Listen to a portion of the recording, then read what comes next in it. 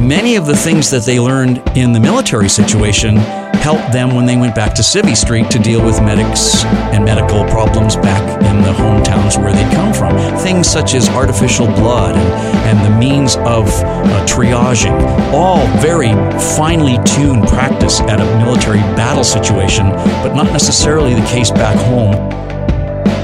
This is Culture at a Crossroads with David Mann. With me, we have Ted Barris, Canadian military historian. Thanks for taking this time. David, a pleasure. Thank you. Ted, you've written some fascinating books over the years, and along the way, I've got to imagine that it's hit you personally. I mean, you've covered extensively soldiers and medics' experiences in the war. Have you been able to process some of the traumatic things? Well, I guess part of the job of a historian and a journalist and a broadcaster in search of stories, true stories, is to face the realities that your research or your sources have faced.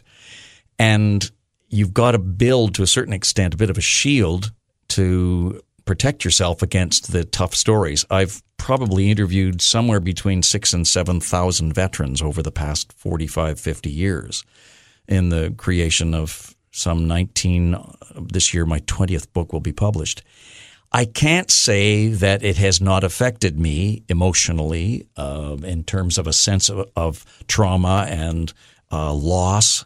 But perhaps the best way to describe my response to it is that having interviewed so many of those veterans, women and men over the years, very often, and most of them from the Second World War, the Korean War, and so on, I had become very close to them. They treated me like an equal, or in some cases like a son, because my own father was in the Second World War, and so I was of the right age, born right after the war. So when came time for some of those veterans to get to the point in their lives that they passed on, I would get calls regularly, and this happened as recently as about a month ago. I would get calls from the family, and they would say to me, "Ted, Dad died this past week. We don't know what his military experience was. You're the only one who does. Would you do the eulogy at the funeral or at the remembrance or the memorial? And how can I not go?" And as a result, I have to go and, in a way, say goodbye to that person as if she or he were my own mother or father repeatedly, again and again. That's not easy. That's not easy to say goodbye, but I recognize it as a service to the family because for them, I'm revealing details of that man or woman's life they didn't know.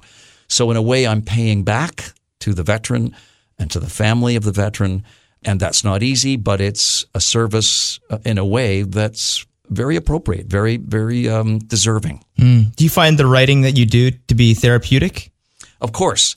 Very often writing these kinds of books, nonfiction histories, is described as being very lonely.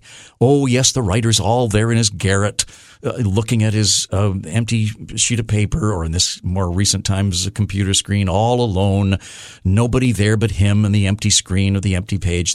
For me, that's not true.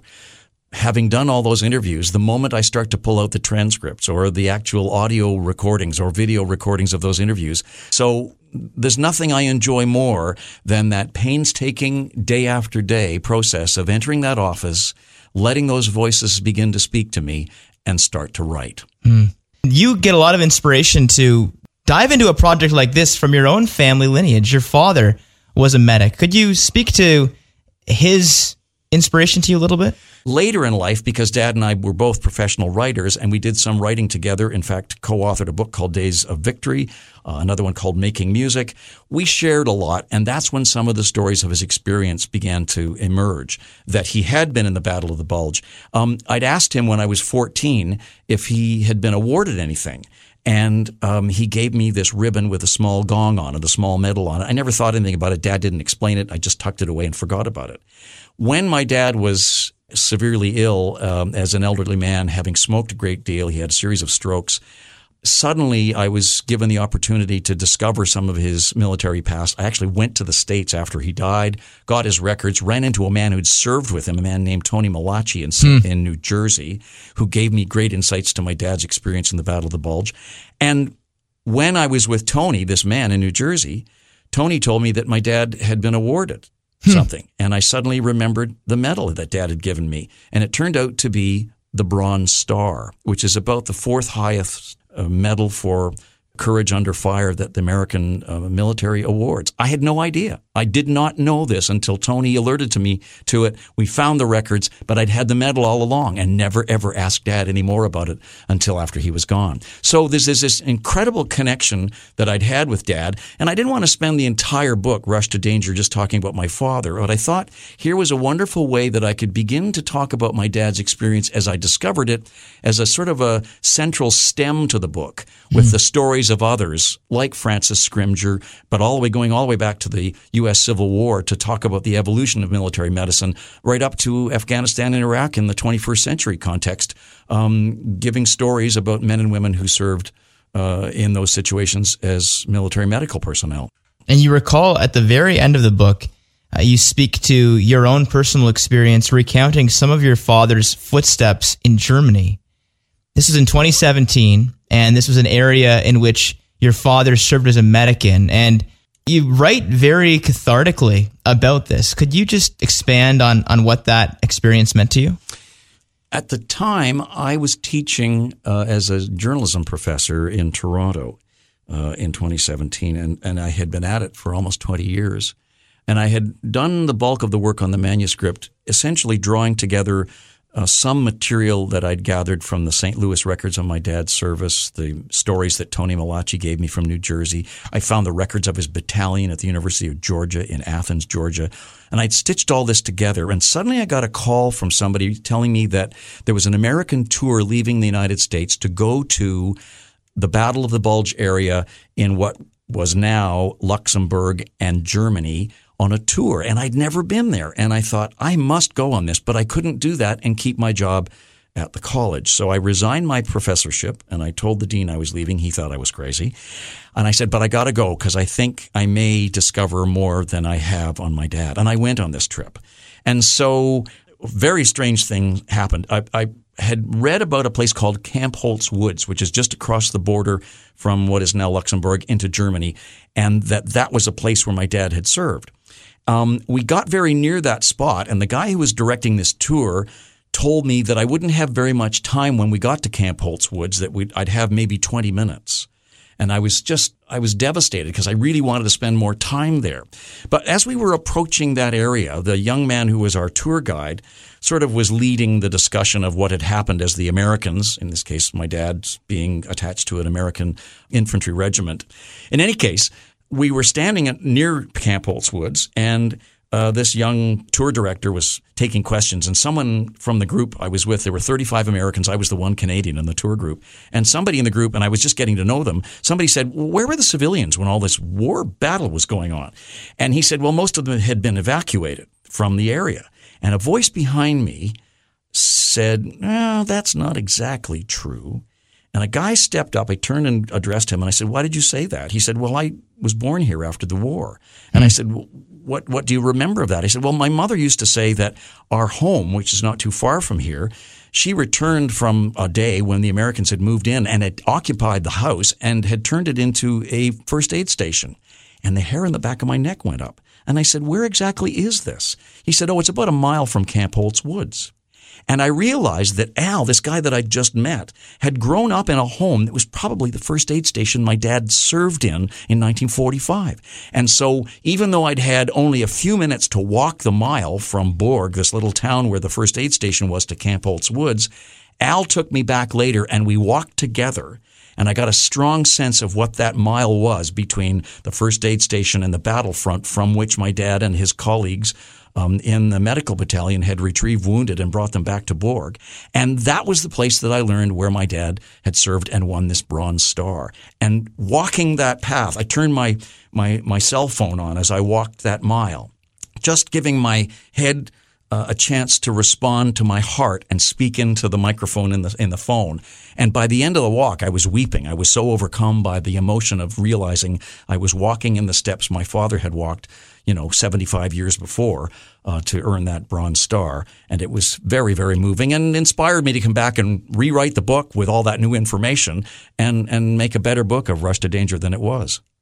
Your father was someone who chronicled events from the past, and you conceded that when you were younger and you were asking him about his time overseas, you didn't have the journalistic ambition that you do today. But do you think there was this sense that he was reserved and didn't necessarily want to recall all of his experiences from being overseas and some of the badges of honor that he had accomplished? I think you're right. And you've hit on a very important point, David, and that is that veterans from that period, after, half a century or 3/4 of a century, if they're still alive at that point, they have developed a kind of a mantra, a means of deflecting what might be very hurtful thoughts and hurtful comments and dredging up of very horrible memories of what they experienced. My dad saw, even in that place at Camp Holt's Woods, on one day, his medical unit handled something like 119 men in 12 hours.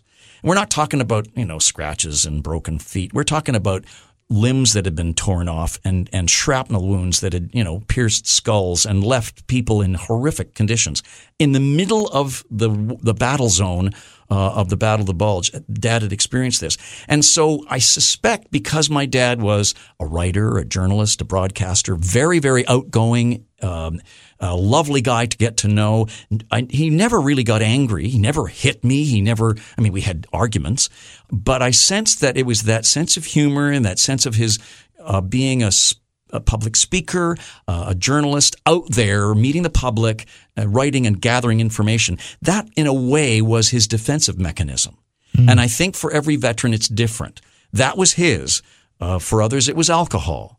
For others, it was, taking the uniform, taking the memories, the journals, the diaries, the letters, sticking them in a closet, locking the door, and never letting any of that out again, and essentially turning away from it and forgetting that it ever happened. That's how some people dealt with it.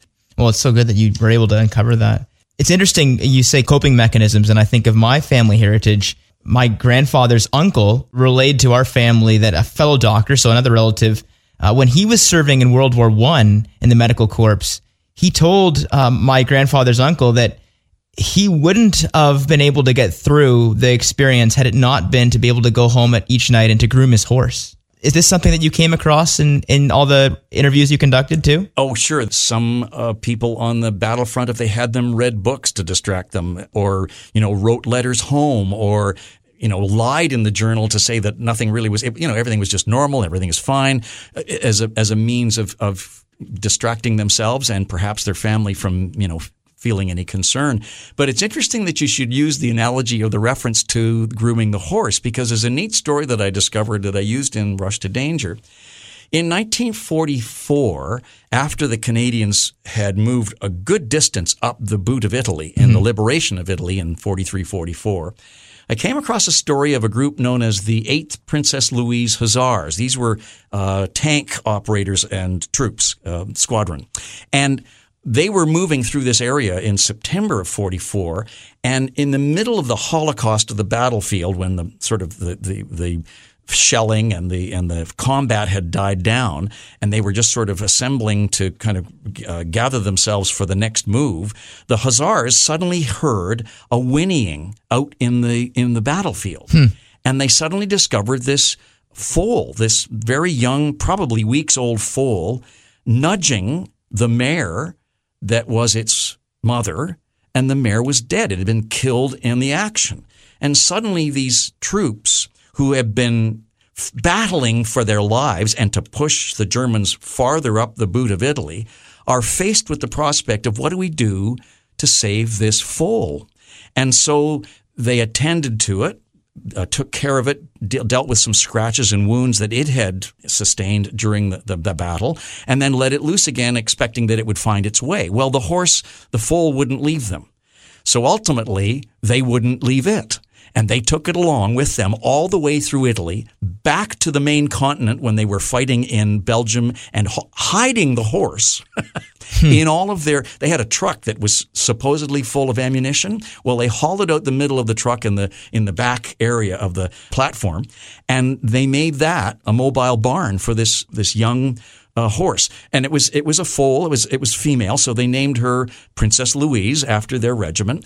And they went all the way to the trouble of actually smuggling the horse home back through the States to get it back to New Brunswick, which was their home base. The Princess My goodness. Louise literally brought the horse all the way home, and then it had a foal, and it became a tradition to remember the original battle and the original connection between the regiment and Princess Louise I, all the way to the days when the foals that followed carried on that tradition. So in some ways, as ridiculous as it sounds, these guys dropping everything to attend to this foal probably spared them much of the hurt that had gone on to the war in that point. And then later on, the foal became the mascot, became a reason to connect them all, a reason to think of life, not just death. But it obviously meant so much to them that it became right the heart of their existence for the rest of the war and beyond. Yeah. From familiarity to just being thrown into the fire, that's the way that a lot of these medics felt. And Colonel John McCrae, so sticking back in the Great War, an accomplished pathologist, he admitted that no medical school training could prepare him for the sheer battlefield that he would operate on. He would be working on patients within range of enemy machine guns. We know the story of John McCrae because he's associated with the writing of that absolutely exquisite poem In Flanders Fields, which describes about what it was like. We are the living, we are the dead, and the passing of the torch to those who survive and move on. That singular piece of poetry has made him famous. But when I was doing the research for Rush to Danger, I found that he was part of another very important historic moment during the war, and that was that when the war broke out in 1914, they knew very quickly, the Allies, the Commonwealth nations, that there would very quickly be casualties. And many more casualties then could be handled. How do we quickly ramp up the medical assistance that's required in such a horrific battle zone as was the Western Front? And somebody got the bright idea that what if we took the medical teaching schools, places such as the University of Toronto or Western University in Ontario or McGill in Montreal, and somehow tap into the skills that are available, albeit at a preliminary level, and elevate them to the battlefront. So they literally looked, for example, initially at McGill, and they saw teachers, many of whom had military experience in the reserve, and students. These are medical students who are learning the skills of surgeons and other aspects of medical treatment and so on. And so they made the professors who were teaching at McGill officers, medical officers, in what would become No. 3 Canadian Mobile Hospital in Europe. And so the students became the medical orderlies and nurses and sort of the people assisting the doctors in the skills that would be required. And they connected with several hospitals in Montreal to make contact with nurses, invited those who were willing to join this group, and about 1,500 people and all of their equipment, including beds and utensils and all this, the elements of a medical hospital that would be required. They literally picked them up, put them on a ship in Quebec City, transported them to England, and then from England to France, and set up No. 3 Canadian Hospital just in from the coast. So all these people who had been teaching and learning in McGill were plunked on a ship with the nurses off to the war front, and they set up a hospital right behind the lines in France. The idea was genius, and it was replicated with several other schools. And John McCrae was part of that because he had taught many of the students at McGill. He went overseas earlier in the war in 1914 before the rest came over and was serving with the artillery in France. And he was serving at Ypres, this location I mentioned earlier in Belgium. Mm-hmm. He was so close to the front, you could probably throw a baseball between where the Germans were and the Canadians were. He's down, hunkered down in a bunker, which is a sort of a concrete cave. And that's where he's doing first aid to the men who are being wounded all around him. He said at one point that with the bodies literally coming down off the parapet down into the area where his bunker was, he said, even the Montreal ambulance service couldn't deliver the wounded better than this did.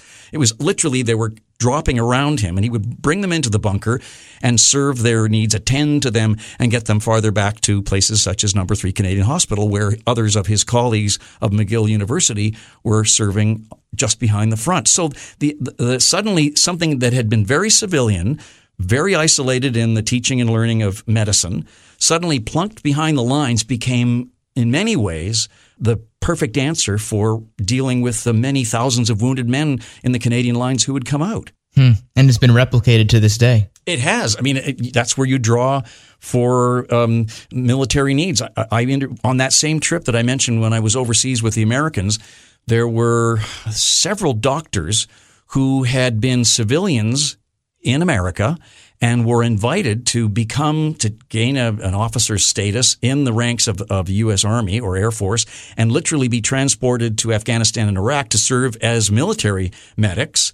And so they transported their civilian skills as doctors and medics to the front in Iraq and Afghanistan.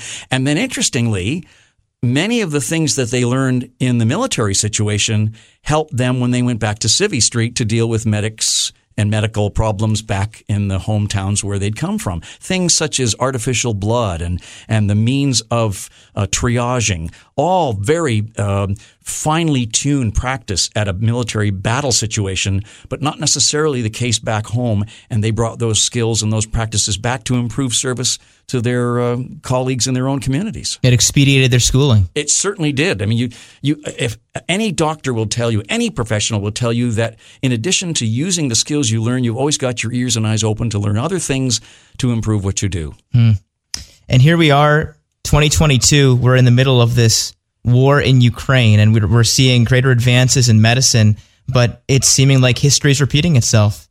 You told me off the air before we came on here for our interview that you saw in the news that hospital that had been massacred by Russia in Mariupol. There was a medic that was killed, and he would have been out there rushing to danger. These people, coming back to your very first point, David, about why they do this, this was an image in video I saw on the news the other night of a medic out there in the open at an intersection attending to people who had been injured in a previous mortar attack or artillery shell landing, whatever it was, and somebody was on a cell phone, was video recording what was happening, and you could see him moving to the wounded people, and then suddenly there's this extraordinary explosion, and the whole world shakes, and the vibration is felt on the cell phone, and there's dust and smoke and chaos and screaming as people are responding. And for a while, it was thought that the medic was killed. Ultimately, it was discovered that he'd survived, but many of the people he was attempting to assist, the civilians, had died in that action. But there he was, literally out there in the open, nothing to protect him except maybe a bit of a flak jacket, attending people who were in greater need than he. Wow. Ted Barris, really appreciate you taking this time. David, my pleasure. Thank you for giving me that airtime and for letting me share my dad's story. So many of these people are gone, but it's really important, even if it's not Remembrance Day, to recall what they did, how they did it, why it was important.